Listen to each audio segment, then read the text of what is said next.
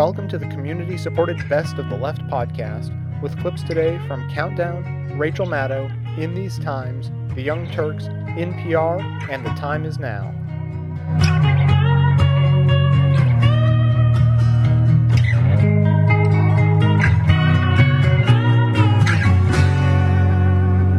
The stakes couldn't be any higher, as I said earlier, in the world in which we live. There are extreme elements that use religion to achieve objectives. He was talking, of course, about extreme elements using religion in Iraq. But an hour later, Mr. Bush posed with officials from the Southern Baptist Convention. It is described as the largest, most influential evangelical denomination in a new book by the former number 2 man in Bush's Office of Faith-Based Initiatives. The book, Tempting Faith, not out until Monday. But in our third story tonight, a Countdown exclusive, we've obtained a copy, and it is a devastating work. Author David Quo's conservative Christian credentials are impeccable, his resume sprinkled with names like Bennett and Ashcroft. Now, as the Foley cover-up has many evangelical Christians wondering whether the GOP is really in sync with their values, Tempting Faith provides the answer. No way. Quo, citing one example after another of a White House that repeatedly uses evangelical Christians for their votes, while consistently giving them nothing in return. A White House which routinely speaks of the nation's most famous evangelical leaders behind their backs with contempt and derision. Furthermore, faith-based initiatives were not only stiffed on one public promise after another by Mr. Bush, the office itself was eventually forced to answer an even higher calling, electing Republican politicians. Quo's bottom line, the Bush White House is playing millions of American Christians for suckers. According to Quo, Karl Rove's office referred to evangelical leaders as the nuts. Quo says national Christian leaders received hugs and smiles in person and then were dismissed behind their backs and described as ridiculous, out of control, and just plain goofy. So how does the Bush White House keep the nuts turning out at the polls? One way, regular conference calls with groups led by Pat Robertson, James Dobson, Ted Haggard, and radio hosts like Michael Reagan. Quo says participants were asked to talk to their people about whatever issue was pending. Advice was solicited, but that advice rarely went much further than the conference call. The true purpose of these calls was to keep prominent social conservatives and their groups or audiences happy.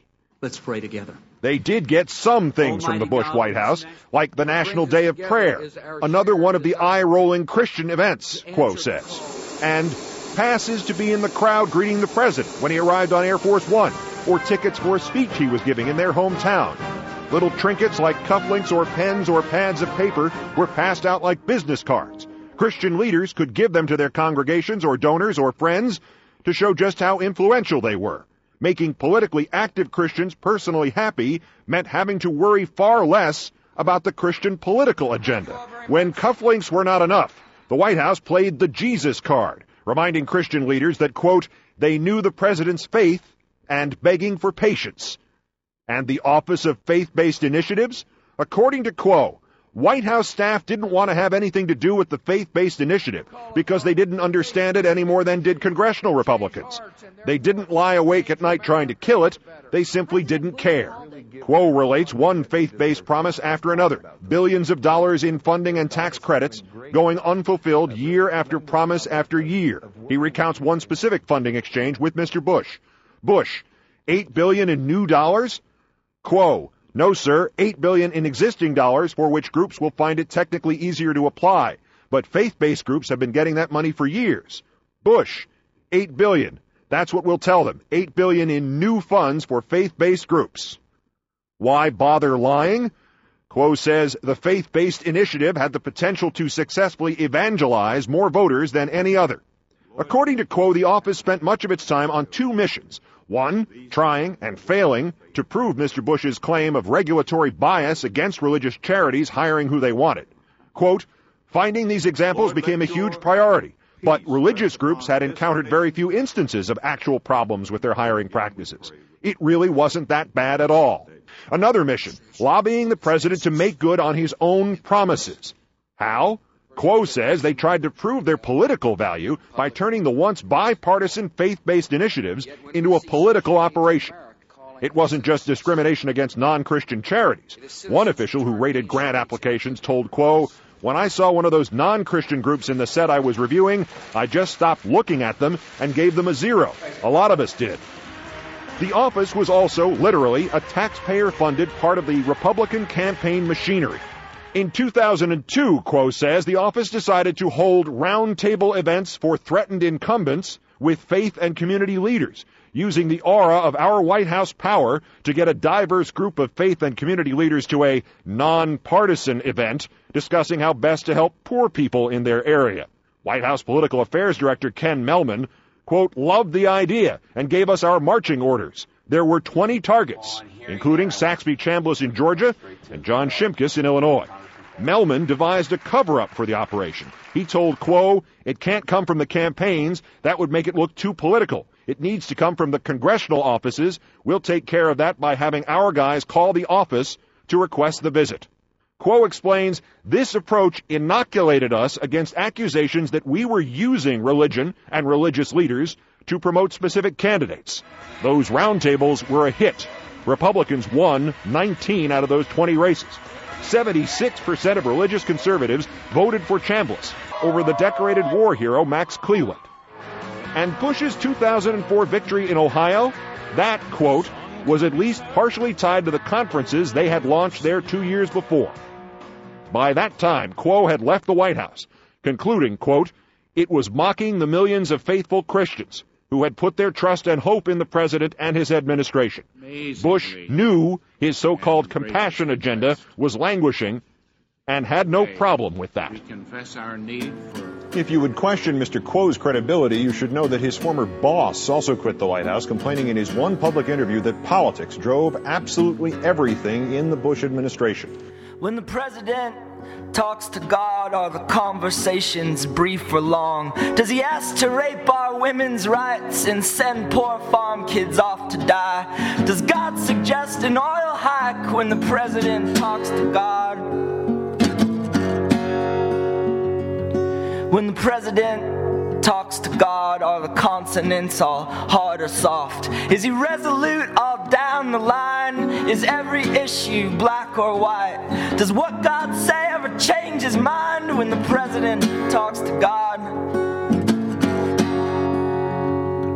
When the president talks to God, does he fake that drawl or merely nod? Agree which convicts should be killed, where prisons should be built and filled, which voter fraud must be concealed when the president talks to God? The deep truth is that the elites in the Republican Party have pure contempt for the evangelicals who put their party in power. How do you know that? Because I know them, because I grew up with them, because I live with them, they live in my street, because I live in Washington, and I know that everybody in our world has contempt for the evangelicals. And the evangelicals know that, and they're beginning to learn that even their own leaders sort of look askance at them and don't share their values. So this gay marriage issue and other issues related to the gay lifestyle are simply tools to That's exactly right. It's pandering to the base in the most cynical way, and the base is beginning to figure it out. And that was a cut from the Chris Matthews Show this weekend with Tucker Carlson and Chris Matthews discussing Republican contempt for evangelical conservatives. Every day here on the Rachel Maddow Show, we poke a sharp stick at the soft white underbelly of American politics, flipping over the day's news to show you the slimy, scheming political tactics at work underneath. Today's political tactic, I'm not embarrassed to say, lip service. Calling yourself something, describing yourself a certain way, describing what you do a certain way, putting all the right convenient labels on something, and expecting that no one will ever really care whether all those labels, all those descriptors actually reflect the truth of who you are and what you do. This came up a little bit in my interview yesterday with Richard Viguerie, the conservative activist, who says President Bush calls himself a conservative but isn't. My take on that is slightly different. I think conservative activists want to say Bush isn't a conservative because Bush has been a really bad president. So rather than acknowledging that a real conservative like Bush, a real right-winger, is bad at running the country, they would prefer to acknowledge that Bush is a bad president but say he isn't a conservative. In my view, Bush is a conservative, a radical right-winger in many ways, and a lot of the reason that he has failed is because radical right-wing conservative ideas make for bad government and corruption. That's what I think. But I can see why the conservatives might want to disown Bush, try to keep him from tarnishing what they think is their good name. The question today, though, is about Bush and whether or not he is a Christian conservative. Is this an administration that is a right-wing religious administration? They advertise themselves that way. The Office of Faith-Based Programs, all the God talk that Bush does publicly, the National Day of Prayer, citing Jesus as his favorite philosopher. He has advertised himself, particularly to religious people, as a religious president who will do things in government that the religious conservatives want done, and he is playing them like a violin. David Quo was the number 2 guy in the Office of Faith-Based Initiatives at the White House. I have interviewed him in the past after he publicly criticized the White House for not having actually done anything with the faith-based office to fight poverty or increase charity or any of its other stated aims. Now David Quo has written a book. It comes out on Monday. Keith Olbermann on MSNBC got an advance copy of it. And this guy Quo is swinging for the fences this time. Number 1, he says Karl Rove would meet with all these evangelical leaders and pay them all this lip service, and then he would call them the nuts behind closed doors. Number 2, he says Bush knowingly lied about the amount of money he was really putting into new faith-based programs. Number 3, the White House ginned up fake information about religious groups being blocked from hiring who they wanted to hire or getting government contracts in order to justify the need for this office. And number 4, here's how Keith Olbermann reported it last night. The office was also literally a taxpayer-funded part of the Republican campaign machinery.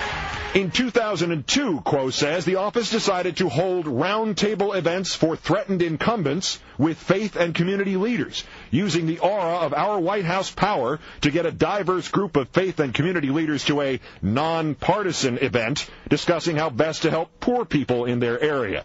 White House Political Affairs Director Ken Mehlman, quote, loved the idea and gave us our marching orders. That's Keith Olbermann reporting on David Quo's book last night on MSNBC. The faith-based office, according to the guy who was the number 2 guy in the office, targeted 20 congressional Republican races in the last midterm elections 4 years ago. And they used this supposed public office, this nonpartisan pro-religion compassion agency, to organize Republican partisan campaign events. You and I bankrolled that, by the way. This is part of the federal government that we pay for in tax dollars.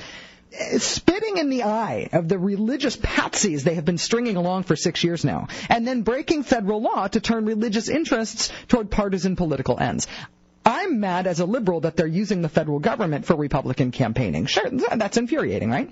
But if I'm a religious conservative right now, I am more than infuriated. If you are a religious conservative right now, it has got to hurt that these people think that you're stupid. They think that you can be led by the nose to any fetid cesspool anywhere in this polity, and that they can get you to drink that filthy water whenever they want to, over and over and over again, for years now, with you always coming back for more, always showing your fealty, your base loyalty to these guys. No matter how many times they tell you to drink out of that polluted ditch, they think that you're just going to keep on doing it. That's what they think of you, if you're a religious conservative in this country, with the lip service that they keep paying to their so-called evangelical base. I don't think that religious people and evangelical people are stupid. I think there are stupid people everywhere, but they're no more likely to be stupid if they're religious. And I don't think that the Republicans and the Bush Republicans in particular are going to be able to keep getting away with this. Do you? I told the priest, don't count on any second coming. God got his ass kicked the first time.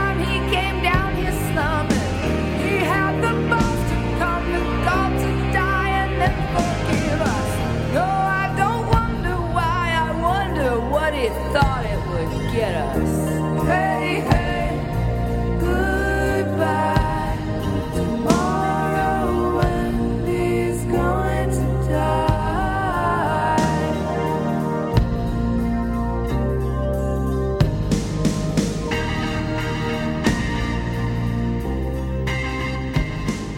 Michelle Goldberg is a senior writer for Salon.com. Her first book, Kingdom Coming: The Rise of Christian Nationalism, is a detailed examination of the religious right in the United States. Aaron Sarver recently spoke with Goldberg about the book and the future of secular America. Can you describe what you mean by the term Christian nationalism? Basically, it's a kind of political ideology of most of the Christian right now. And it has a revisionist history which holds that America was never meant to be a secular their country, that the founders intended to create a conservative Christian nation, and that separation of church and state was a myth that was introduced by scheming, God-hating secularists about 100 years ago, and that America, to reclaim its greatness, needs to return to these mythical Christian roots. It means not necessarily a kind of Christian theocracy. Non-believers will be able to, in this vision of what America should be, will be able to worship as they please, as long as they kind of understand their place and understand that this is a country in which Christianity has both legal authority, is kind of component of our lawmaking, and also has a kind of cultural authority. You spent over 2 years going to rallies, conferences, and different churches across the United States. What were those experiences like on a personal level? Well, I should say it wasn't really over 2 years. You know, I'd been reporting on the subject on and off for years, and then spent a year doing it really just doing nothing else. On the one hand, people were often incredibly friendly and welcoming, which is not really what you would expect, especially since the rhetoric in a lot of these places is so overtly hostile to people like me kind of as a class. You know, on the one hand, people are pumping their fists in the air as somebody talks about the kind of traitorous elites of the socialist news media and the God-hating ACLU, and they're pretty much describing me and everyone I love. But most people can communicate with other human beings on a human level in a way that in certain ways transcends politics, but it's a mistake to think that because you have a friendly relationship with someone that their politics are somehow no longer important or that their ideology has softened in any way. In the book you write that, by and large, the evangelical movement has rejected racism and instead chosen to focus their attacks on gay rights. Why reject one form of discrimination so rooted in America and embrace another? There's a couple of reasons. First of all, I think there's genuine recognition among some people that they were on the wrong side of the civil rights movement, and that, in fact, they were on the wrong side of one of the greatest Christian religious movements in American history, which kind of fills them with shame. And now you have this very interesting thing of a lot of the leaders of this movement trying to appropriate the legacy of Martin Luther King and act as if, because he was this great religious leader, that they're actually just his kind of descendants. Alveda King, who is his niece and who's a conservative evangelical, is a very, very popular figure on the Christian nationalist circuit, and she seems to give the kind of King imprimatur to this whole movement. You also see a lot of these anti-gay rallies being framed as what they call racial reconciliation rallies, where you'll see white pastors and black pastors kind of joining hands, and the white pastors apologizing for their previous history of racism. But now we need to stand together against the menace of the kind of secularists and the homosexual agenda. One of the easiest ways to bind people together is through a mutual enemy. One of the most popular kind of anti-gay organizing videos is called Gay Rights, Special Rights, and it's directed at black churches, and it's all about how quote-unquote homosexual agenda is kind of appropriating the noble legacy of the civil rights movement. One of the difficulties of engaging the movement in dialogue seems to be that they aren't interested in facts regarding public policy, whether it's abstinence-only education or the reproductive rights of women. So how can we engage the Christian right in public policy debates if they're not willing to be honest about what works and what doesn't? I'm not sure you can engage the core of the movement. I think that what you can do is try to marginalize them. And the most difficult thing, I think, is communicating to the broader public that we're not talking here about two equivalent sets of facts or two equivalent sets of scientific data that need to be aired out and debated. Because one of the things that the Christian right has been very clever about doing is creating these parallel institutions, parallel scientific organizations. I mean, and not just the Christian right, the broader right has done this as well with, everything from smoking to climate change. But the Christian right, has followed this strategy. So you have groups, kind of seemingly scientific-sounding groups like the Medical Institute for Sexual Health, which exist to try to prove that condoms don't work in preventing sexually transmitted diseases and that we should be teaching abstinence. The arguments that they present sound secular. They sound scientific. And increasingly in the Bush administration, you're seeing people from these organizations be given really important positions within the federal bureaucracy, within the Department of Health and Human Services, for example, so that they're making really important decisions. The priority is not empirical evidence. The priority is not some kind of rational conception of truth. It is biblical truth. And you can go to seminars where they'll teach you how to translate your biblically derived ideology into language that will sound acceptable in the secular sphere. At the end of the book, you compare the goals of Christian nationalists to those of some Muslim fundamentalists. In your research for the book, did you get a sense of the Christian right being aware that they are aligned ideologically with, say, the Taliban? Well, this is something that I think is really fascinating because on most levels there's enormous hostility between Christian and Muslim fundamentalists. You have people like Franklin Graham talking about Islam being a very evil and wicked religion, and you have kind of enormous support for this crusader vision of the war on terror among the movement. But yet on the international level, and this I really find fascinating, something that's happened over the last 10 years is a lot of these culture war battles have kind of gone international.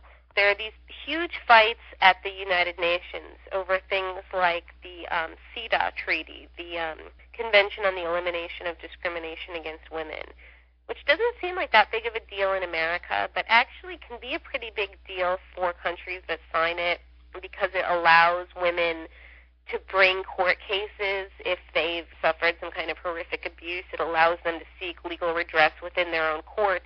You're seeing an attempt to block any measures at the UN that would encourage or expand feminism or children's rights or reproductive rights.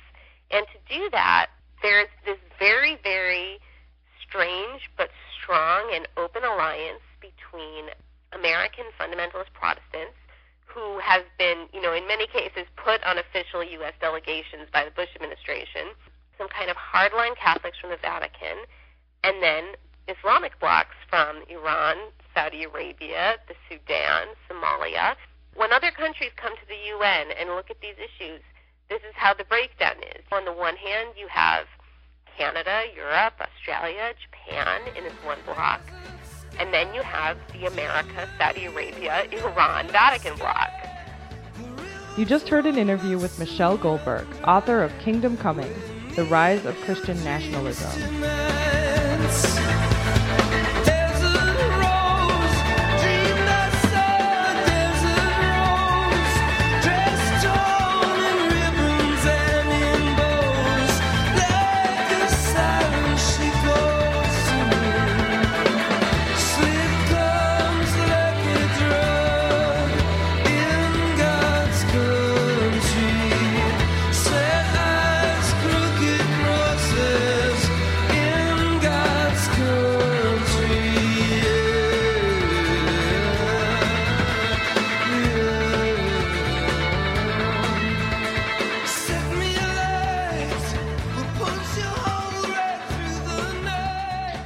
The Met Office's Hadley Center for Climate Prediction and Research, where I believe you interned, Cenk. Oh, of course. Three times. It's in Bournemouth, of course. I can't tell you the number of ladies I was with in Bournemouth. Drought threatening the lives of millions will spread across half the land surface of the Earth in the coming century, about 100 years from now, because of global warming. Those are new predictions from that. Those are the leading climate scientists in Britain, and the findings released at the Climate Clinic of the Conservative Party Conference, the Climate Clinic at the Conservative Party Conference, that's funny, drew astonished and dismayed reactions from aid agencies and development specialists. And here's one thing that I like, and this is one reason I think also why the much of the Christian right has embraced the global warming movement. Andrew Pendleton of Christian Aid says this is genuinely terrifying. It's a death sentence for many millions of people in the world.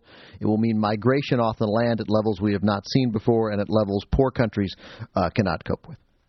Well, I'm ready with one of my first declarations of today. We live in a world of cavemen.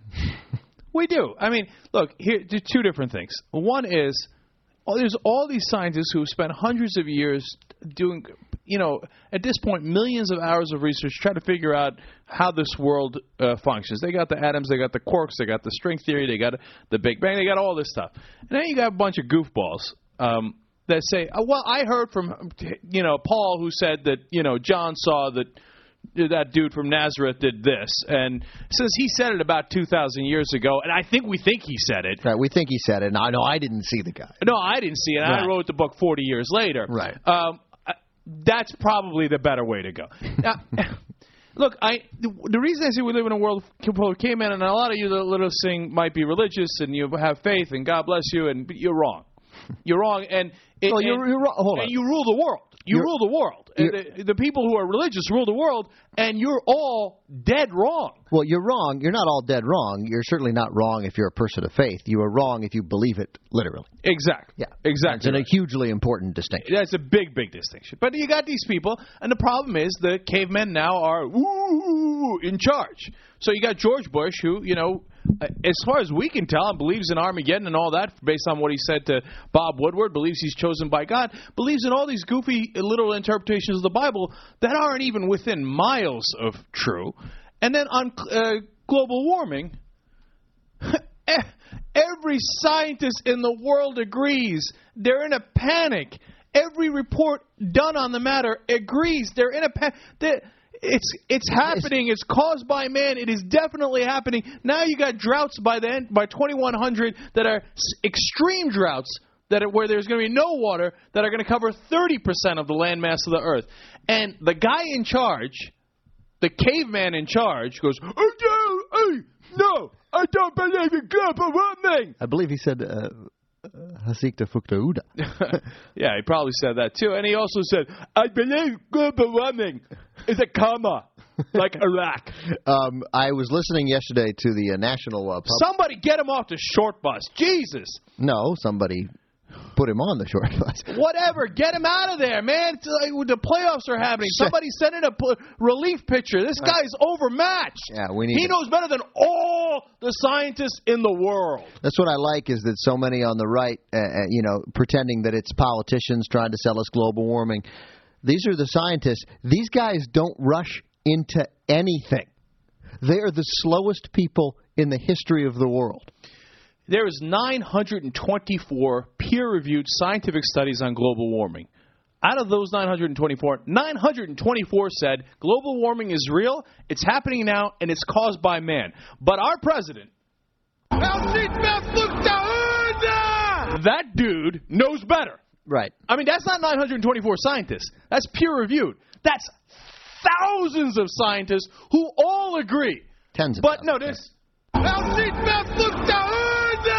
that caveman living, unfortunately, in 1600 Pennsylvania Avenue knows better. Rest assured. On National Public Radio yesterday, I'll tell this story very quickly. I was listening. It was a debate about faith, and there was a fellow named Russell Johnson. He's a pastor in Iowa, and was trying to sell that the criticism everything was Foxian and Orwellian in his reversal, that how dare sort of the secularists claim that they have reason. We have reason. He says, I used to be an agnostic. A lie, I'm sure. And I use reason, he said, and science to justify my belief in creationism. And, of course, he was the intelligent design he kept talking about, because it's a phrase that I'm sure millions of others have used, thousands of others have used, but it was the first time I heard it. And he's like, so now the seculars, and we're supposed to believe that we went from ooze to you through the zoo? I don't think so. Yeah, you don't think so because you're an idiot. Ooze to you through the zoo. You've probably heard that before. I'd never had. I was fascinated by it. No, I haven't heard that before. But what this clown believes, though, instead is, that, you take the quarks and you take the atoms and you take the neutrons, and next thing you know, you take Adam's rib and it becomes a woman. Come on, man. And we're losing this debate. The great majority of the world thinks that that's wrong, and that Adam and Eve and the snakes and all the clown-ass things that are happening in the three main religious texts are true. Well, how are we losing this debate to these clowns? Well, I'll tell you part of the reason how we're losing it, because we're not bothering to challenge them, because everybody's so scared. Oh, don't say that, don't say that. Oh, my God, you'll offend them, you'll offend them. Yeah, I'm ready to offend them, because they're offending me, because they're driving us off a cliff. We're 30% of the landmass. We're going to lose it. Why? Because people don't believe in science.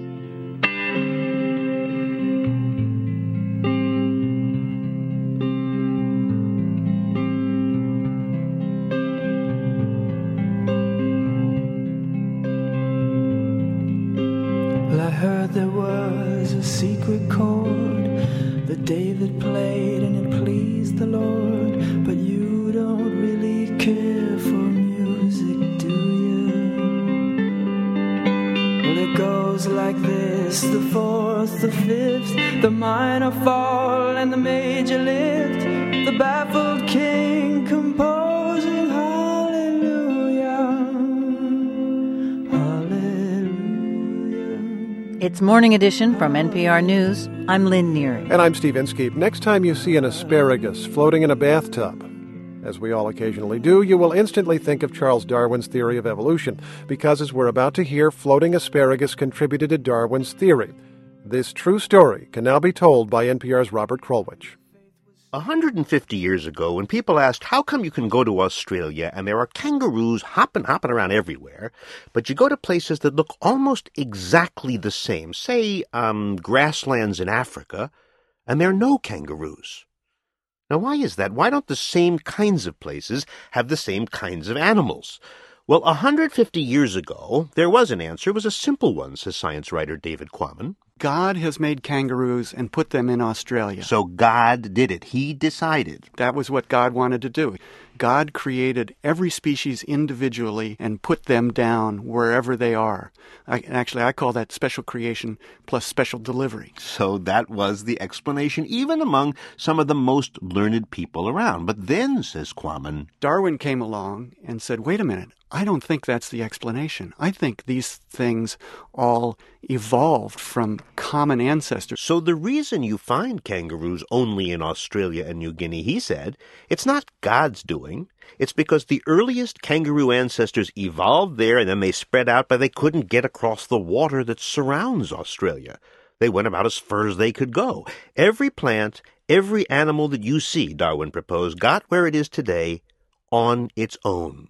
Animals and plants must disperse. They must be capable of dispersing in order to explain what we see on the planet by way of evolution. So it was critical to Darwin's theory to show how living things got to where they are today, and this can get kind of tricky. For example, cabbages.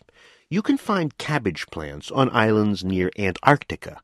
Now, how would a cabbage get there? Well, either God put it there, or it got there on its own. Yeah, but how does a cabbage seed cross an ocean on its own? Yeah, how? Well, it turns out that Darwin obsessed about this question, vegetable voyaging.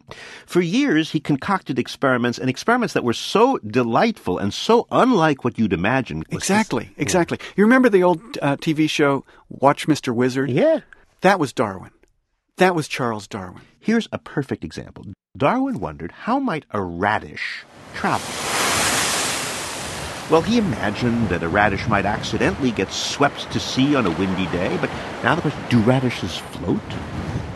Well, Darwin had his butler, Mr. Parslow, pour salt water, kind of like ocean water, into a tub, and into that tub they plopped radishes, and carrots, and rhubarb, and celery. And Mr. Parslow was one of these proper English butlers. Absolutely, yeah. I guess there aren't too many other butlers in the vicinity who have to do this sort of thing. Probably not, no. But Mr. Parslow also dropped in seeds. He tried cabbage seeds, radish seeds, pepper, cress, as in watercress. And then they watched to see what floated, for how long. Then they'd remove the wet seeds and they'd plant them to see if they would still grow. Some did better than others. With radish seeds, he got 42 days worth of floating. And with cress, 42 days plus a wonderful quantity of mucus, Darwin said, if I recall correctly. So it's stinky, but it's getting there. A slimy mess that still travels the oceans. And that's typical of Darwin, that he would not say, a disgusting or a gross quantity of mucus. He would say a wonderful quantity of mucus, because everything about the natural world was wondrous to this guy. Okay, so that's 42 days for the radish, 42 days for the cress. How much now for dried asparagus seed? 85 days they stayed afloat. 85 days. And then he took them out and planted the seeds, and they germinated. So let's do the math Darwin did. If an asparagus seed can float for 85 continuous days and an ocean current moves roughly 38 miles a day, let's multiply 85 times 38. That means an asparagus can sail 3,230 miles across the sea. That's like Magellan. Asparagus is king. Well, at least among those Darwin looked at, yeah. So yes, ocean-crossing vegetables are possible. But Darwin didn't stop there. One day, his 8-year-old son Francis said to him, "You know, Dad, dead birds float, kind of like ships." And his father said, "Yeah?" He seems to have been a terrific father. So Francis said, "Well, why don't we feed a bird some seeds, so the seeds get inside the bird, and then, shoot the bird, and then pop it in the tub, the corpse, and let it float for a while." So he suggested that, and Darwin said, "You bet, Francis, that's a great idea." Then after a month or whatever, they opened up the dead carcass, and they pulled out the seeds inside, and they planted them. And found that those seeds also germinated. Thereby establishing the principle that seeds can either float on their own, or they can hitch a ride. As passengers inside a bird, as passengers attached to the foot of a bird. Which then led Darwin back to animals and to the last science article he ever published, in which he proposed the possibility of flying clams. Now, at this point, Darwin wasn't so well. He's suffering from degenerative heart disease, but he's still working. He's still very much alive mentally. And one day, he gets a letter from a shoe salesman, a young guy named Walter Crick. Now, the way the story goes, you imagine Crick out in the woods collecting beetles when he just happened to see it was a water beetle. And when he got down and he looked real close... And attached to one of the legs was a little clam, a little freshwater clam. Very little. Yeah, very little. Small enough that the beetle scarcely noticed it. And Crick thought, that's kind of curious. So he wrote Darwin. And he said, I think you might be interested in this. And sure enough, Darwin wrote right back.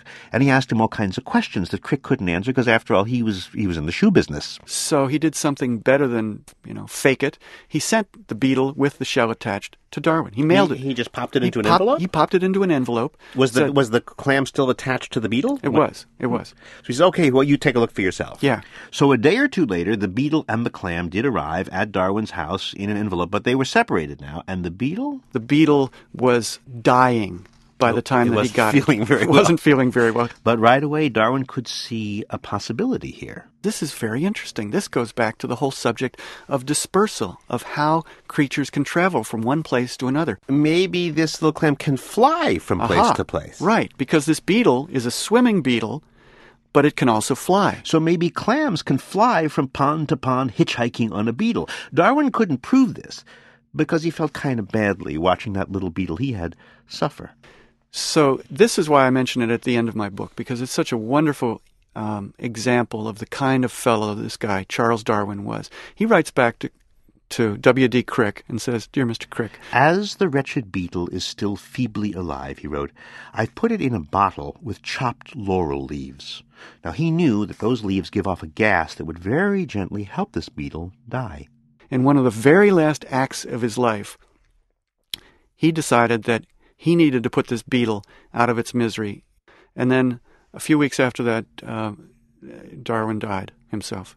There is a postscript to this story. It turns out that years and years later, the shoe salesman, Walter Crick, had some grandchildren, and one of Walter's grandsons just happens to be...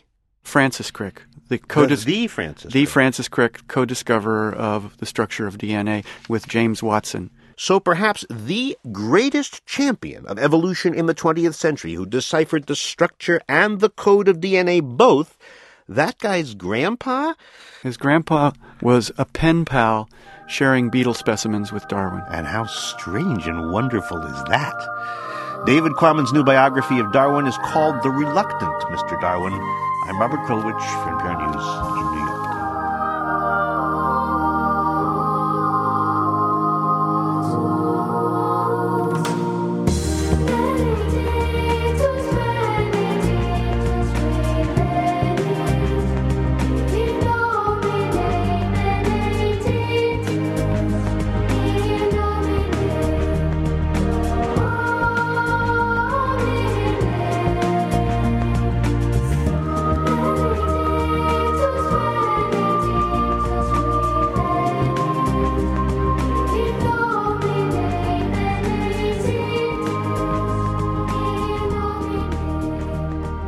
Our show today will feature my interview with PBS veteran Bill Moyers. I scratch my head, Jim, and I say, gosh, the world's aflame with intolerance, and these true believers are filling buckets with kerosene to throw on it.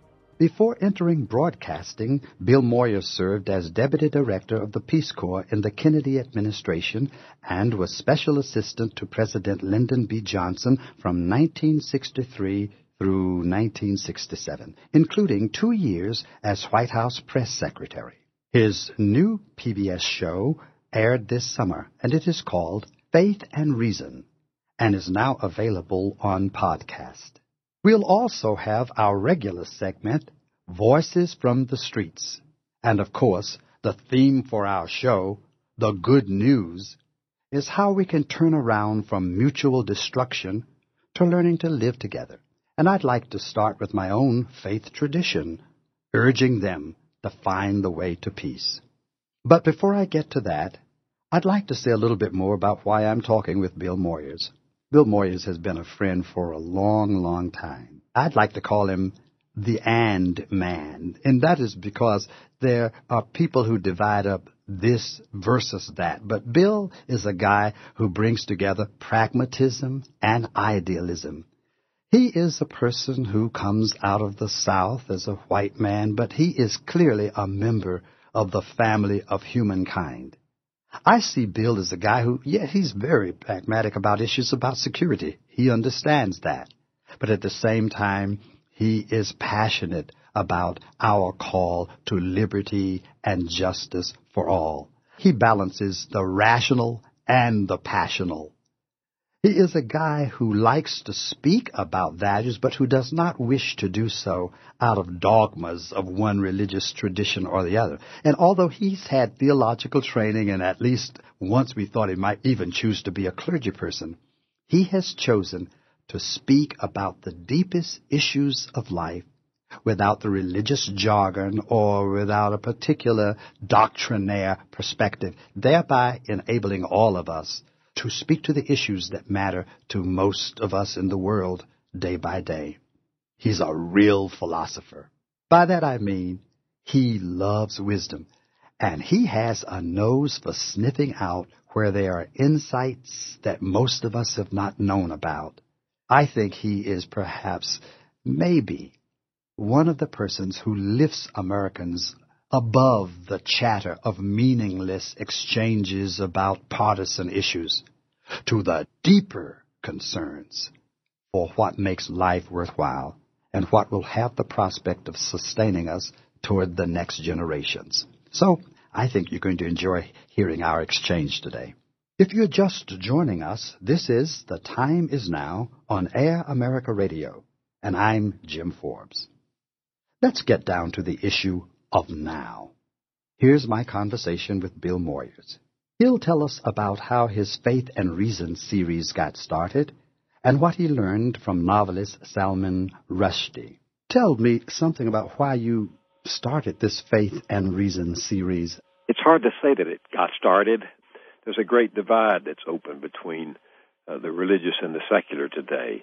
But most people don't live such one-sided lives. Most of us live on a swinging bridge between faith and reason, between doubt and belief. Or we ride a seesaw. One day the faith end is up, and the other end, the doubt end is up. I think that's how we're wired, to be both seeking and skeptical.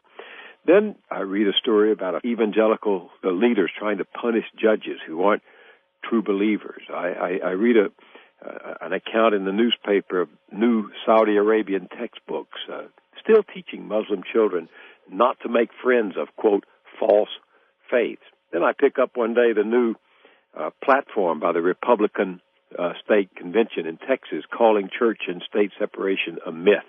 Then I hear some Democrats on the radio trying to imitate the God talk of Republicans. And I scratch my head, Jim, and I say, my gosh, the world's aflame with intolerance.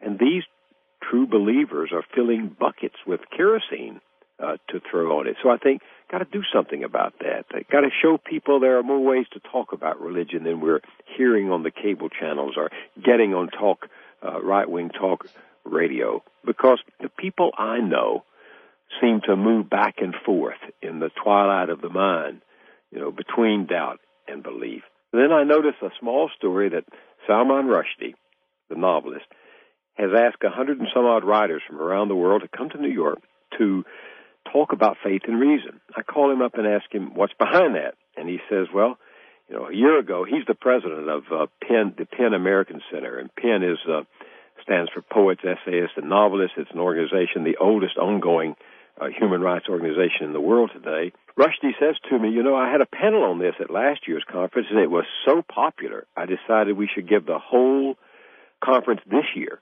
to the subject of faith and reason. So I looked at the list of people who are coming. Rushdie, Jeanette Winterson from England, David Grossman from Israel, Mary Gordon from New York, Colin McGinn from University of Miami, British philosopher, Margaret Atwood from Canada, Martin Amis from London, and Richard Rodriguez from San Francisco. And I think, my goodness, what a pantheon of creativity there is. And they're coming to talk about faith and reason.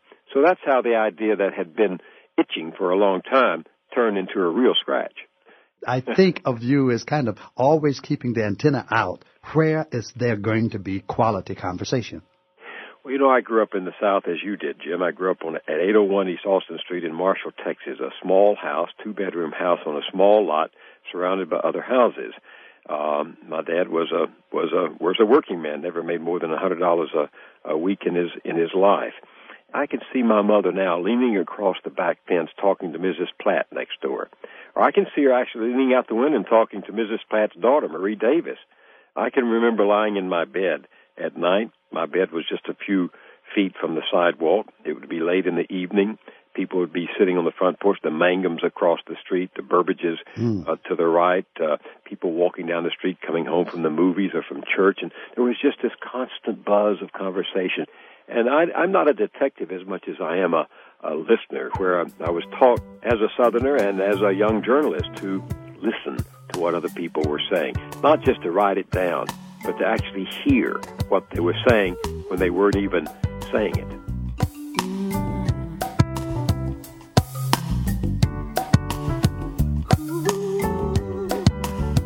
Whenever God shine a light on me, open up my eyes so I can see.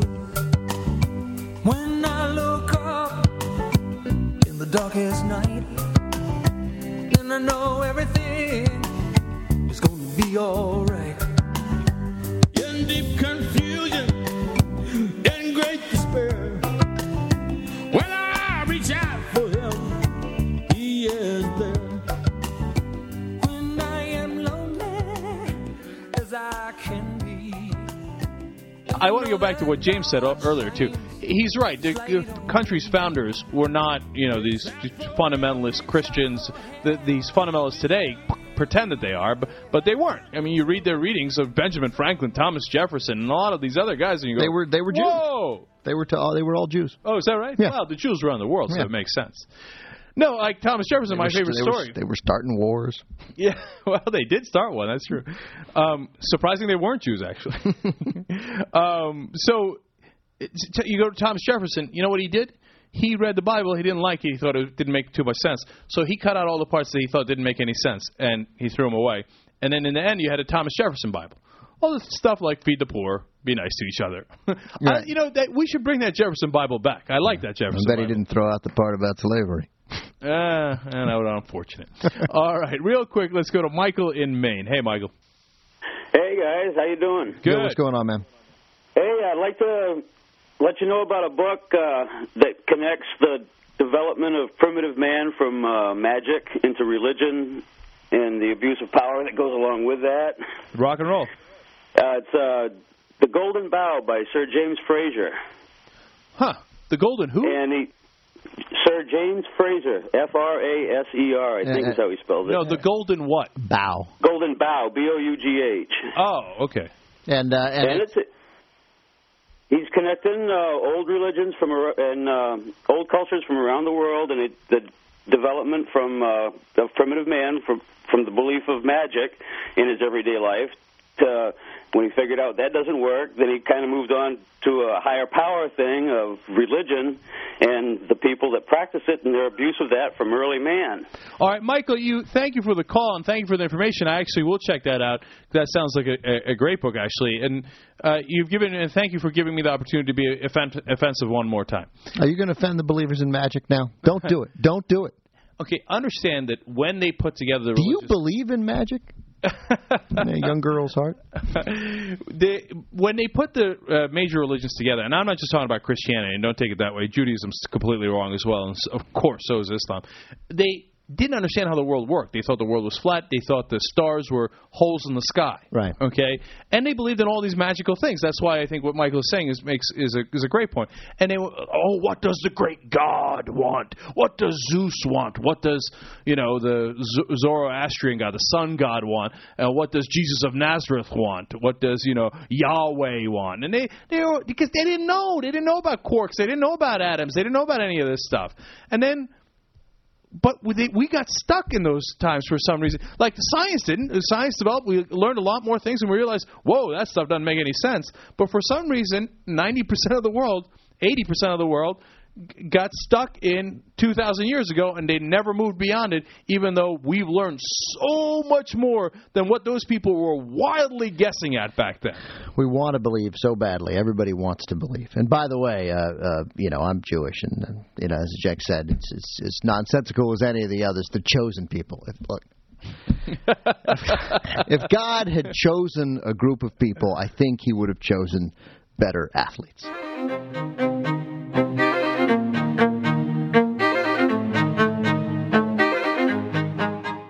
Thanks for listening, everybody. Now, I am very excited about this. Huge news.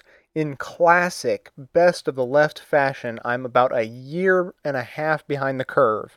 But I'm catching up. And the show now has its very own call-in number for comments from you, the audience, to be played on the show at the end of the show. Kind of like where I'm talking right now. And, it's all part of this effort to make this show more of a community, more of a back and forth instead of a one-way street as it has been for so long. This is, it's really a plan I've had for almost as long as I can remember, and, never really got around to it, and now I have.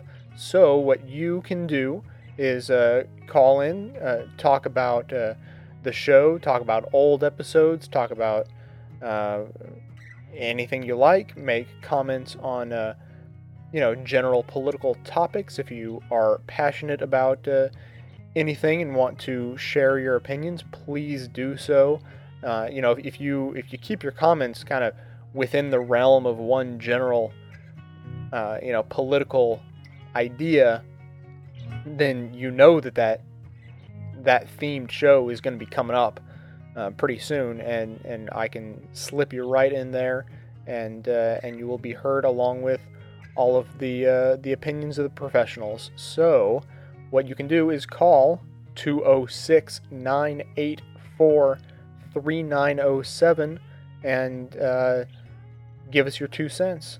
It doesn't get much easier than that, so give us a call, tell us who you are, where you're from, what you want to talk about, any projects you're working on. Feel free to plug yourself a little bit. If you got a website, shout it out. And incidentally, if you have the capability of recording yourself, like in a microphone on the computer or anything like that, you can go ahead and send me MP3 files just to the email address hippiesympathizer@gmail.com. And, that'll get you a little bit better quality audio. But for the rest of you, the phone will work just fine. So that number one more time, 206-984-3907, or email your audio clips to hippiesympathizer@gmail.com. You can find more information or pretty much just the same information on the website at bestoftheleftpodcast.com. And I look forward to hearing from all of you. Have a good one, everybody. Thought lines now black and white, 'cause you took apart a picture that wasn't right.